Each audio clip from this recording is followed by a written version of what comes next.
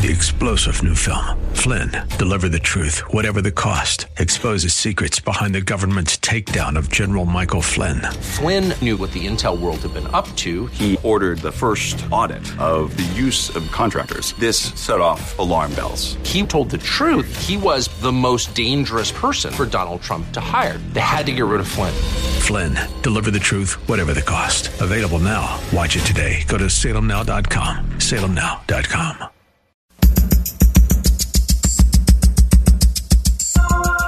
Live from Northern California, it's Lifeline with Craig Roberts. He's the host of Northern California's longest-running conservative talk show.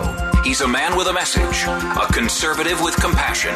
He's Lifeline's own Craig Roberts. Welcome into the program, and thank you for welcoming us into your car, your home, or your transistor radio, your mobile device, whatever it might be, however you might be listening. Thank you so much for allowing the privilege to us to spend some time with you. Got a couple of solid hours tonight, lots of important things to talk about. A little bit later on, we're going to be diving into the latest unwillingness by the United States Supreme Court to act in a critical arena.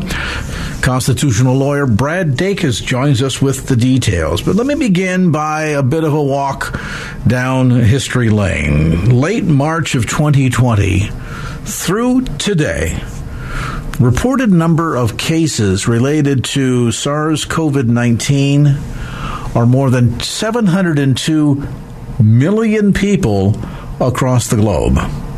Of those, sadly and tragically, due to slow government action or reaction or just complete incompetency, more than 6,974,000 people that were with us in March of 2020 are no longer here. Now, yes, there may be companion illnesses and diseases that were contributory toward their loss of life, but ultimately there is a strong tie-in to loss of life due to COVID-19. We have long debated the origins of COVID, and there seems to be a growing body of evidence to suggest that whether it made a jump from animal to human and then found its way into a lab and got out, or made a jump in a wet market in Wuhan, China, nevertheless, we know that it happened. And we know that there is enough to suggest that something more was going on in that lab in Wuhan. Now a new report to suggest that if you thought the events of March of 2020 and following was enough to scare scientists into being more deliberate, more cautious, well, you'd be sorely disappointed to find out, in fact, some of the experimentation into these types of deadly viruses, and even attempting to strengthen them to study aspects of how these viruses will grow and mutate, appear to be continuing to this very day. So we've invited our dear friend Wesley Smith to join us. Wes Smith is a senior fellow at the Discovery Institute Center on Human Exceptionalism. He is a best-selling author for many, many years and is an expert in the arena of bioethics. And Wes, it's always a delight to have you with us. We've talked a lot in the past about topics relating to things like bioethics and cloning and DNA use and manipulation of the human genome.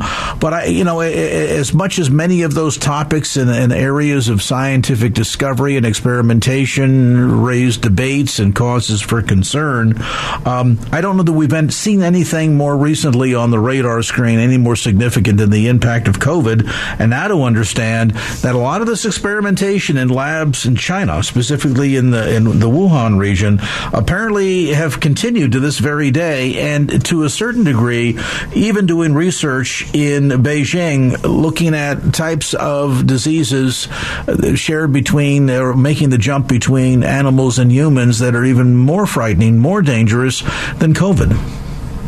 Yeah, China is the country where ethics and research and medical ethics go to die. It's pretty much an anything-goes society over there, so long as the government, which of course is a tyranny, approves. And the problem is biotech, and this is a larger problem than just China, biotech has developed prowess that I think is even more powerful than the splitting of the atom. And unlike the splitting of the atom, there appears to be no concerted effort to create enforceable regulations and laws to govern this research. If you watch the movie Oppenheimer, which I thought was a really terrific show, one of the things that came out in that is that, the scientist, Dr. Oppenheimer, realized the power of what he had helped create and thought there should be international controls. As a consequence, partially of his advocacy, and of course others seeing the wisdom of that approach, there has been non-proliferation treaties and other kinds of limitations that have, if not totally preventing other countries from getting the atomic bomb, certainly have limited it and have made for a safer world. And of course, we also have regulations concerning the peaceful use of the atom to generate electricity and other purposes. We don't see that same kind of caution and humility in the biotech sphere. I have been writing for years now, throughout Obama's administration, into the Trump administration, and now with the Biden administration, for the United States to take the lead in trying to create enforceable rules of the road for biotech, because biotech can lead to some tremendous benefits and, as you mentioned, awful detriments. And it's the sound of crickets. And having an anything goes approach will lead to the lowest common ethical denominator. Well, and we've seen historically, certainly, the danger of man's meddling.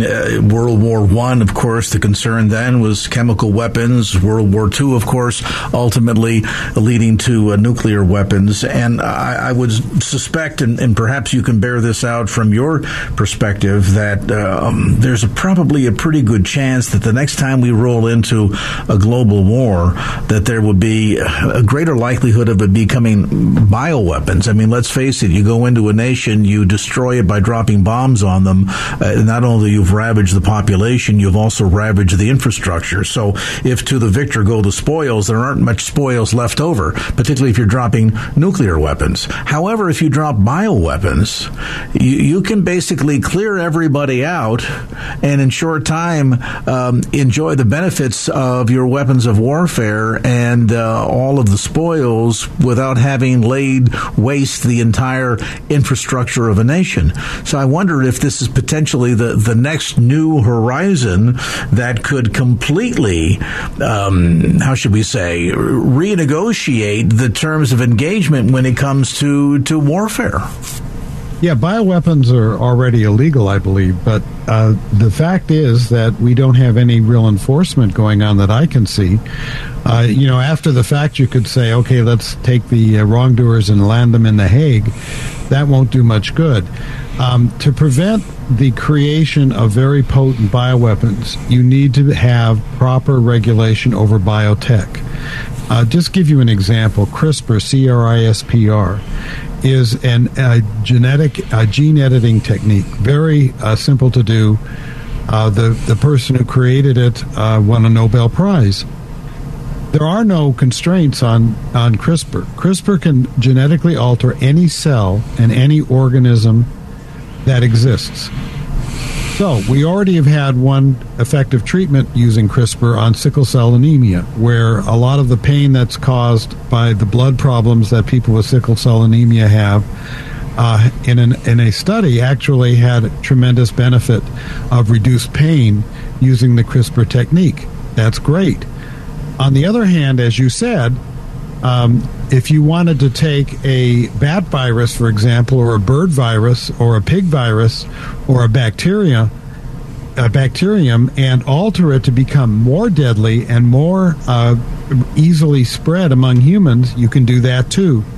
So we kind of are in a situation where we're depending on the goodwill of scientists but also the goodwill of potential terrorists, and that's a pretty bad bet.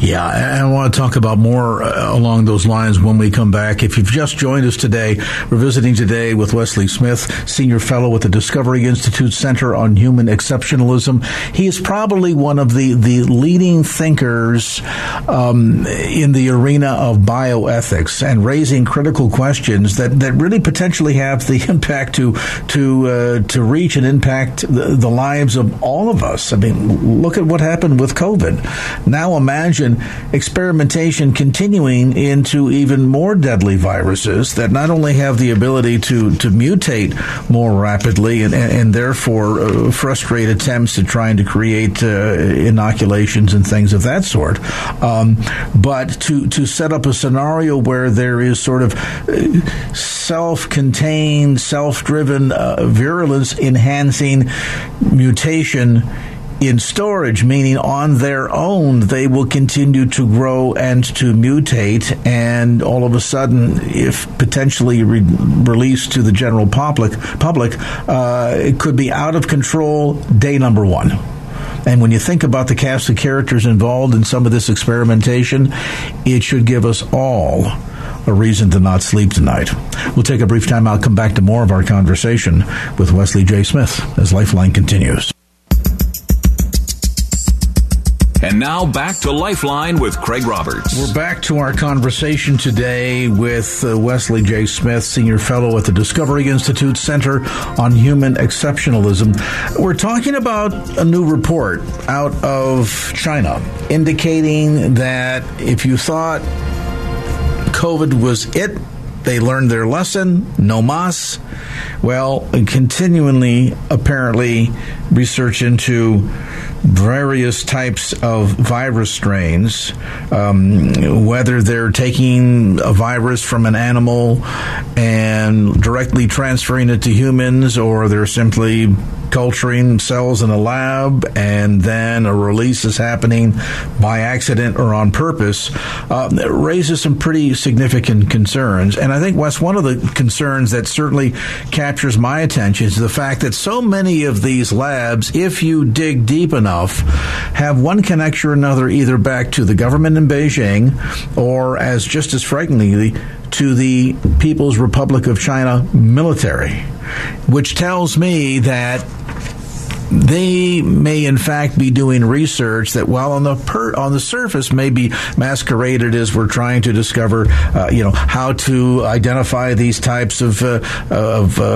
illnesses and respiratory diseases such as COVID a lot sooner, how to develop inoculations against them that will be not only quicker but more effective, et cetera, et cetera. But if the Chinese military is sort of privately in the background running things, controlling things, paying for things, that tells me that at the core, there's probably greater interest in the military uses of this research than there is in humanitarian uses. What do you think? I would probably agree with you. China is not known for its humanitarian, and we're talking about the CCP, the People's Republic of China and the Chinese Communist Party. We're not talking about the Chinese people. But China is perhaps the most efficient and effective tyranny in the history of the world because of their biotech and their other forms of tech capacities. Nothing happens of a major import in China without the government knowing about it. And let me give you a classic example. We were talking about genetic engineering. 3 babies were born a few years ago in China that had been genetically engineered. The scientist who did it was from a Chinese lab, and he announced it at a big biotech meeting in Hong Kong. This is before Hong Kong was suppressed by the Communist Party. And instead of people cheering and saying, "Oh, you genetically engineered 3 babies," and this was called germline genetic engineering, by the way. So the changes he made, he knocked out a gene that might have an impact on catching the HIV virus. But there are already ways, and the excuse was, well, the father has HIV, but there are already ways to prevent fathers with HIV from passing that virus on to their progeny. At the same time, it turned out that the change may have made it easier for these babies to get the flu. But because the CRISPR technology was done while the babies were in the early embryonic stage, those changes will pass down the generations if they have children. That's called germline genetic engineering. The kind of genetic engineering that I mentioned in the last segment on sickle cell anemia was not that way. That was ethical. That was somatic cell genetic engineering in an adult person, and the only persons whose cells would be changed in that experiment was the patient. So that would not go down the generations in the event there was a problem and so forth. Well, when there was this outcry, China pretended they didn't know anything about it, and they put this scientist in jail for a couple of years. But guess what? He's out, and they've given him his own lab. So much for being a pariah, right? He was sacrificed because China wanted to save face, but they knew what was going on. They know all of the stuff that is going on. This is a country, not a country, but a political party that is committing genocide against the Uyghurs in Western China. If they're willing to slaughter Uyghurs, enslave Uyghurs, put mandatory abortions on Uyghur women, use rape as a technique of oppression, then they're not going to be afraid to use these experiments and particularly research military capacities. That should trouble all of us. And you mentioned in the previous segment about the need for not only global controls, but a system of checks and balances. And certainly we have attempted to do that with varying degrees of success, perhaps North Korea notwithstanding, in the issue of controlling nuclear proliferation post September of 1945. Why do you think there's been, even post-COVID, such a failure for the international community to come together and recognize how dangerous this kind of experimentation can be, particularly in the light of the evidence of the impact of COVID? You know, that's an excellent question, and I'm not sure of the answer, but I have a thought. Do you remember the embryonic stem cell controversy? I know I appeared on your show many times. Absolutely. During that controversy, where George Bush put some minimal federal funding restrictions on the use of embryonic stem cells. And there was this huge brouhaha where Bush was supposedly imposing his religion to keep people from getting out of wheelchairs and so forth. It turned out, of course, in that argumentation, that the people who opposed embryonic stem cell research for ethical reasons but supported adult stem cell research had the better argument and had the more scientifically valid argument, because adult stem cells are now in use in treating patients. There's something called induced pluripotent stem cells, where you can create stem cells from skin cells, and those are used in testing, like on cell lines and so forth. So we found ways around ethical ways around the embryonic stem cell issue. But the fight was so intense that I have noticed that since the end of the Bush administration, and of course part of the fight was to hurt the Bush administration and the media, there isn't a lot of reporting on this stuff except when something happens. The media does not press the scientists to engage in proper dialogue, to have enforceable guidelines. Nobody, by the way, in the media ask any politicians that I'm aware of, what do you think about this? What kind of regulation should we have? We're entering a presidential election year, and Joe Biden hasn't been asked. Donald Trump hasn't been asked. Donald Trump wasn't asked in the 4 years he was president. Donald Trump didn't mention biotechnology, as far as I know, in the 4 years he was president. And I wrote about that many times at National Review, urging him to use his megaphone to start thinking about these issues. But nothing. You haven't heard RFK Jr. asked about this. You haven't heard Nikki Haley asked about this. There are senatorial contests going on around the country and primaries. The media never ask it. It's never asked in town halls. because the media doesn't cover it and people aren't thinking about it. But it's almost like, as you mentioned earlier, to use a metaphor, Pearl Harbor is on its way. You know, the planes have taken off of the aircraft carriers heading for Hawaii, and people are just sitting on the beach drinking Mai Tais. Well, and what's ironic about the point that you've just made, and just right on the nose, Wes, and that is that, you know, as much as we hear all the dialogue, for example, about allegations of global warming, the impact on culture and impact on society, rather, and that over periods of time, the slow warming and the inability of the Earth to be able to, you know, the atmosphere to protect humankind, et cetera, how many people over a long stretch of time are going to die as a direct or indirect result of global warming? And yet, you want to talk about evidence. Almost 7 million succumbed to COVID in the course of barely 3 years, and coming up on 4 soon, and yet that doesn't put the issue of bioethics as it relates to this kind of research and what's going on with strains of viruses in labs front and center. I mean, I just find it unfathomable that we can devote so much time to the issue of global warming, and yet this topic barely make the radar screen. Greg, I'm going to steal that. That's a very good point that I hadn't considered. It's very true. We hear from the Biden administration, without getting into the facts or demerits of global warming, that this is the greatest potential catastrophe we face as human beings.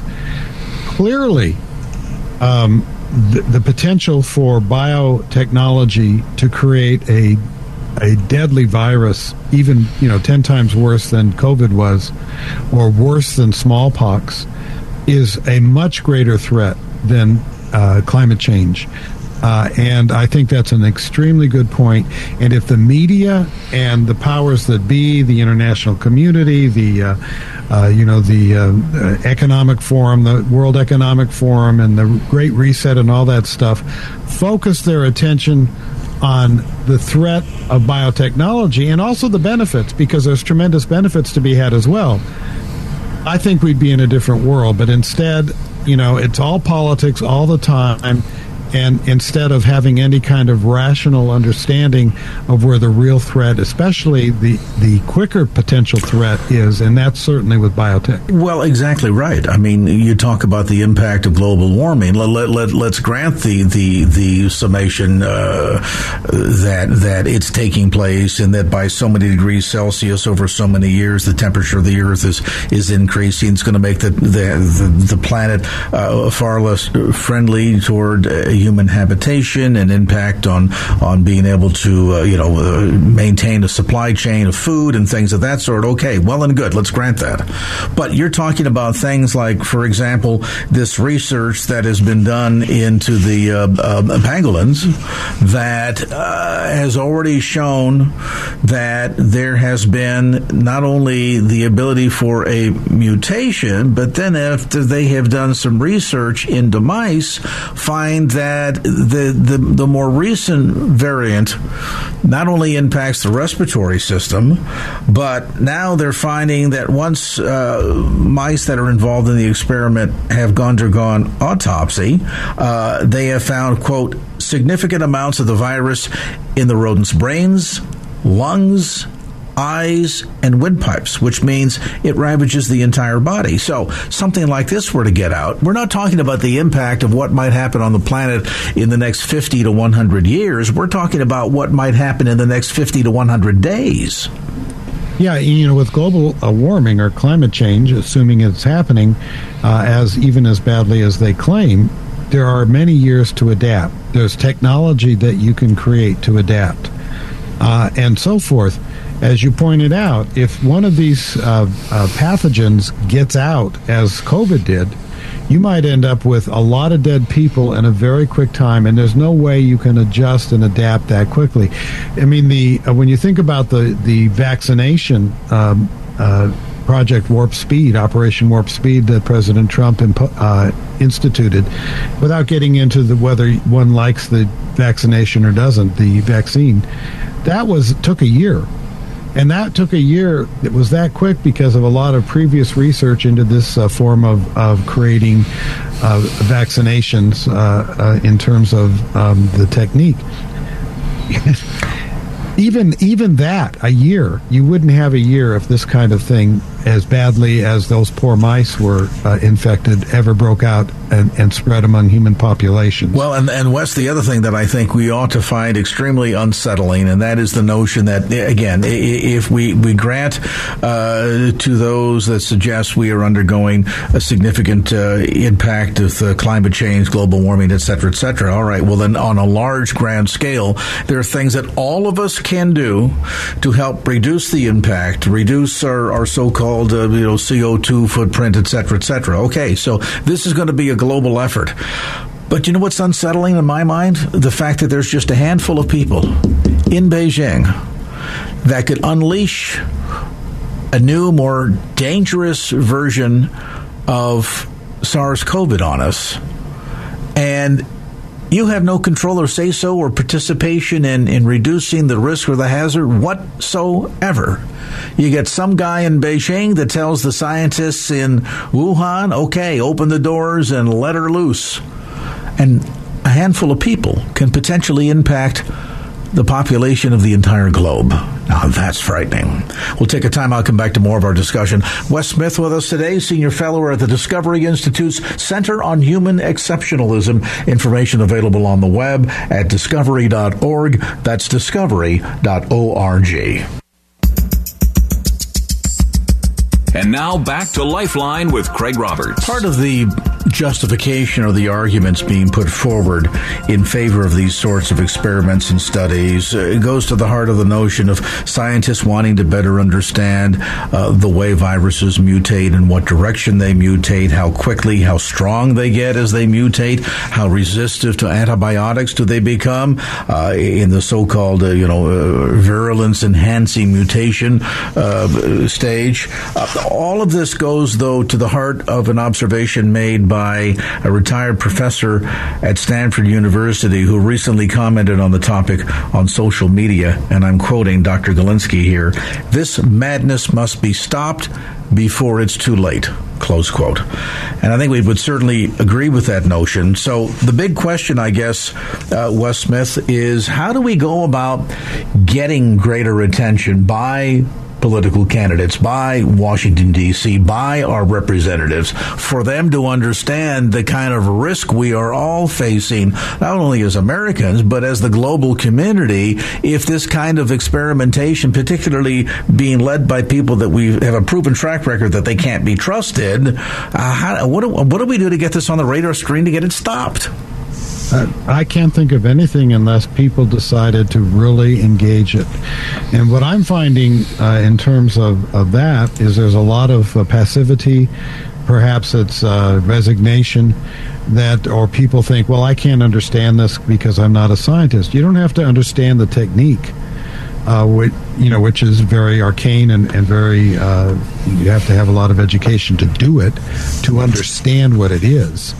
And I think all of us have a duty and obligation to start asking our officials to write letters to the editor, to talk to our friends, to try to generate some kind of let's say a movement, for want of a better term, that insists that this be taken seriously and not relying on what the scientists want, which is voluntary guidelines. Voluntary guidelines are meant to be broken. They're as good as the paper they're written on, because the only punishment against a voluntary guideline is the disdain of peers, which can only take you so far, or perhaps some limitation on public funding. But if you get a very wealthy billionaire, wealthy billionaire is oxymoron, is redundant, but yeah, if you get a billionaire who wants to push this investigation without government money, right now there's very little that can be done to stop it. And, if you look at some of the top 10 list of global threats, certainly there is the geopolitical arena. I would include in that people like Kim Jong-un, Putin, certainly the ongoing current war in the Middle East. Then you have the arena of climate change that we discussed a few moments ago. Most of the time, what seems to be capturing the most headlines these days seems to be artificial intelligence and the impact on information and communication and relationships and all of that. But I have to wonder, from your perspective, as you take a look at the broader bioethical questions that we have been discussing today, if we added the fourth on that major list as bioweapons or bio concerns, which of the four would you think to be more pressing? I know that's a setup question. Yeah, certainly the latter. And when you consider how far scientists have come in researching these issues without AI, imagine with the exponential power of AI, the ability to manipulate any life form, any cell, in ways both good and bad. I mean, in addition to the dangers you're talking about of disease, there's also the eugenics issue, which is using these technologies to enhance humans and try to create a super race. So there's a lot going on here. The whole transhumanism issue is also wrapped up in all of this. Yeah, we're going to turn the clock back 100 years to once again and allow the science of eugenics to rear its ugly head. The one thing we haven't touched on, which I think is a given, and that is the spiritual dynamic. I mean, there's real spiritual warfare that's present certainly in any of these topics, but most assuredly when you talk about the ability of a disease to ravage an entire nation, an entire planet, the way we saw with COVID, the spiritual dynamic behind of all of this ought to be particularly troubling. Well, the Tower of Babel. I mean, how many times do we have to hear about and read and see in the history of the human race how pride and hubris and the desire to have absolute control leads to catastrophe? Undoubtedly so. And lots for us to be considering and certainly to be praying about and to get engaged with. As Wes Smith suggests, of all the topics that seem to generate a tremendous amount of reaction, we have seen reaction certainly to what's going on post-attack of Hamas upon Israel. Undoubtedly the issue of Ukraine, perennially in the news. Climate change, to be sure. More recently, as we just mentioned a moment ago, the impact of AI or artificial intelligence. But every one of us have been either directly or indirectly impacted by COVID in just the last 4 years. How long before we see the potential ruination of the next generation simply because we were too busy worrying about ourselves and our small little corner of the world instead of having the guts and the ability to think broader and larger and be able to delineate between those threats that are immediate and pressing versus those that are a way down the road. Wes Smith, again, Senior Fellow at the Discovery Institute Center on Human Exceptionalism. Information available on the web at discovery.org. That's discovery.org. Always an eye-opener. I will admit, Wes, I don't always sleep well after our conversations, but I am encouraged to know that there are people like you on the front lines that are raising the alarm and raising awareness amongst people of faith that we can get out there and know what to do and how to engage, and most importantly, how to pray. Our thanks to Wes Smith. Again, information on the web at discovery.org. That's discovery.org. 546 from KFAX. And now back to Lifeline with Craig Roberts. Talking about a bit of a brief military history, and anybody who knows their military knows that for the longest time, certainly speaking specifically to the United States military, at one time we were something like the 11th, or I think even in the later teens in terms of military might going into World War II. Our U.S. military was fairly broken. We had been a military that up until that point had been largely race-based.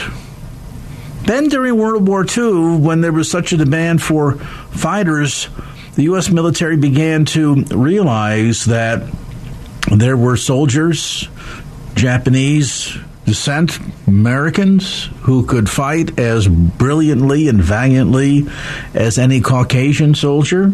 Ditto African Americans who fought during World War II, won some pretty spectacular battles, I might add. And slowly we began to see a shift. Didn't happen fast, seldom does in the military, but over time, the recognition of the importance of a merit-based advancement system in the United States military became front of center. And you would think, good, that's good progress. Well, sometimes we take 2 steps forward and sometimes we take 3 steps backwards. And I think my first guest tonight is going to suggest that some of the recent movement going on within the military, and we'll cite an example in the Air Force, would suggest we're about to take some giant steps backwards. Joining me now, Lieutenant Colonel, currently with the Texas State Guard, brilliantly served the United States Army for 21 years, now retired, former member of the U.S. House of Representatives in Florida. Pleased to have join us on the program, Lieutenant Colonel Allen West. And such a delight to have you join us. We miss you in Congress. That was a short stint. How do we get you back in Congress again? Well, Craig, it's good to be with you. And it kind of became a short stint when your own party redistricts you out and you're the number one target of the Democrat Party back in 2012. So I got a good taste of voter fraud back then. We still almost won that re-election race, but we came up short by 0.49%. But, I still continue to stand up and fight for my country, regardless of being in Congress or out of Congress. Well, I understand that, and I certainly applaud that. I'm just commenting that your tenure in the United States House of Representatives was noted even by folks clear out here in California in terms of the quality of the caliber that you were working and doing for the Americans, taxpayers and voters, and we appreciate that. Hey, you continue on in active duty, as I mentioned, though you had retired with multiple decorations after a brilliant 21-year career with the, as I mentioned, the United States Army. You're back in saddle again as of 2019. I understand you're now serving in the Texas State Guard there again as a lieutenant colonel, and so you're uniquely qualified, I think, to speak to the issue that I kind of broached at the top of the program tonight, and this notion that there seems to be this paradigm shift, and not in a good direction, going on in the United States military. Tell us what's going on. Well, you're absolutely right, and I think I can speak firsthand to that because my father, United States Army Corporal Herman West Sr., served in the military, in the Army, a segregated Army in World War II, and he was the reason why I became an officer. My older brother was a Marine combat infantryman that was wounded in a place called Khe Sanh during the Vietnam War, so we have a history of service, sacrifice, and commitment, and now my nephew is a lieutenant colonel in the United States Army, and he is commanding an artillery battalion just the same as I did. So when I think about the Tuskegee Airmen, and my godfather, William Sticky Jackson, was a Tuskegee Airman, the 332nd Fighter Squadron, they were requested by bomber pilots and bomber squadrons, not because of the color of their skin, but because of their skill and their ability in the air. They never lost a bomber in combat, and I think that is what we want to get back to, is a merit-based military, a military that's based upon your skills and your capability, a military that's based upon your a standard that is achievable, but you have to push yourself to achieve that standard, not one where we, talk about equity and talk about equality of outcomes and we talk about inclusion when we really don't understand that is degradation on our military readiness. You look at what is happening now with this cultural Marxism, DEI, and everything that's in our military. You can't tell one group of people that you're bad, you will always be bad because you're an oppressor, and another group of people that you're a victim, you're oppressed, and then think you're going to have a cohesive fighting force. And I tell you, that's one of the reasons why in the 50-year history of the all-volunteer military, we are now seeing in the last couple of years the inability to make the recruitment and retention goals. And, that is so disquieting, particularly in light of everything going on in the world stage today. And we're looking at, the old adage, real and present danger from avowed enemies of ours. Yes, even our number one trading partner, I think, arguably, it sits in that category, speaking specifically about communist China. Then we add to that all that's been going on in Europe in relationship to Russia, and on the list goes. And it's interesting that you note, Lieutenant Colonel, that we when we made this transition from conscription to all volunteer, make no mistake about it, all branches of the military really attracted very quality people who not only loved their country, wanted to serve their country, believed that they had something to contribute. There's oftentimes this misnomer that, this is sort of the last resort. If you're a loser and you can't succeed in anything else, and you can't pass an entrance exam to go to a university, then, join the military. Nonsense. Most of these men and women are highly intelligent, highly decorated, and have served this nation with tremendous degrees of sacrifice, both in times of war and outside of war, although, as you know, we've been on a war footing here up until our withdrawal from Afghanistan for decades. That said, this notion of all of a sudden now we can't attract enough young men and women to the United States military, they've got to be taking note of the fact that there is this paradigm shift to which I referred earlier that is less about the nature of your character, your skills, talents, and abilities, but more about the color of your skin. Why are we going backwards all of a sudden? Well, that's just the nature of Marxism. Marxism is about division. It was created along socioeconomic lines, but the Marxists of today are going to use, and that's why we call it culture Marxism, to divide us upon racial lines. And who would want to join a military where that's the focus? Who would want to join a military where you have the current nominee to be the next chairman of the Joint Chiefs of Staff, Air Force Chief of Staff General Charles Q. Brown, who has said he only wants 46% of white fighter pilots in the Air Force? Why would you restrict, to a certain number or quota, what color fighter pilots you want in the Air Force? So when you hear these things, or when you know what happened in Afghanistan, and I don't know how many of your listeners saw the hearing and the testimony of those Gold Star families who lost their loved ones on that fateful day at Hamid Karzai International Airport, a place I know very well. I spent 2.5 years in Afghanistan. And to hear their stories, and to hear how they were lied to, and hear how they were disrespected and dismissed, or the fact that we know that in the Army, soldiers are being told to go on food stamps to provide for their families. And there was a story that just came out today, Fort Hood, Texas, now Fort Cavazos, that was my last duty assignment, where single soldiers that live on the installation, they are, suffering because they don't have enough food service operations open. We used to call them the mess halls. They don't have enough dining facilities open to take care of the soldiers. So why would you want to join an organization that is more so worried about, murdering unborn babies in the womb, or more so worried about gender transition surgeries, than just the basics of making sure that if you're a single soldier in the barracks, you got a place to go eat. So those are just a cacophony of issues that are facing these young people. And also understand, Craig, that in the age group of 18 to 26 or 27, less than 30% of the young people in that age group are qualified to join the military.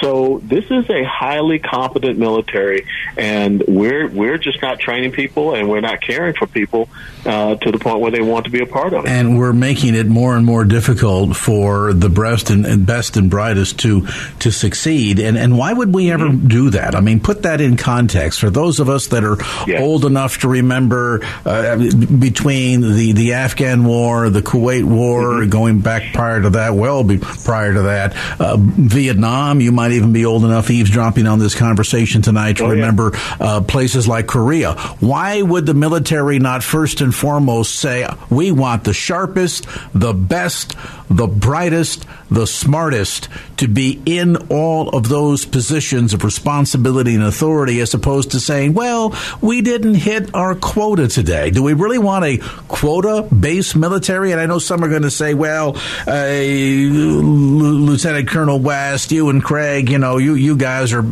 beating up on the Air Force because he, after all, was in the Army, and longtime listeners to the program know that both my grandfathers served in the United States Navy during World War II. So you guys are just biased against the Air Force. No, not at all. Put this in context. Is this the kind of military that you want standing in the gap between you and an enemy? Let's talk about this. We're going to take a time out, come back to more of our conversation. With us today, we are honored to have Lieutenant Colonel Allen West, currently serving in the United States Texas State Guard, and served faithfully with multiple decorations for more than 21 years in the United States Army. And we're talking about the dangers of a integrated military, but not in the way that you're thinking. Bizarre. We'll come back with more details and why this is so risky to the safety and security of the United States as our conversation with Lieutenant Colonel Allen West continues. 3-star General Michael J. Flynn, head of the Pentagon Intelligence Agency, knew all the government's dirty secrets. He was one of the most respected generals in the military. Flynn knew what the intel world had been up to. He understood its funding. He ordered the first audit of the use of contractors. This set off alarm bells. The explosive new documentary, Flynn, Deliver the Truth, Whatever the Cost, uncovers the facts behind this scandal. Flynn told the truth. He was the most dangerous person for Donald Trump to hire. I find out the worst enemy that I'm going to face in my life is right here in America. They took my assessment and they wanted me to change it. And I was like, I'm not changing it. They had to get rid of Flynn.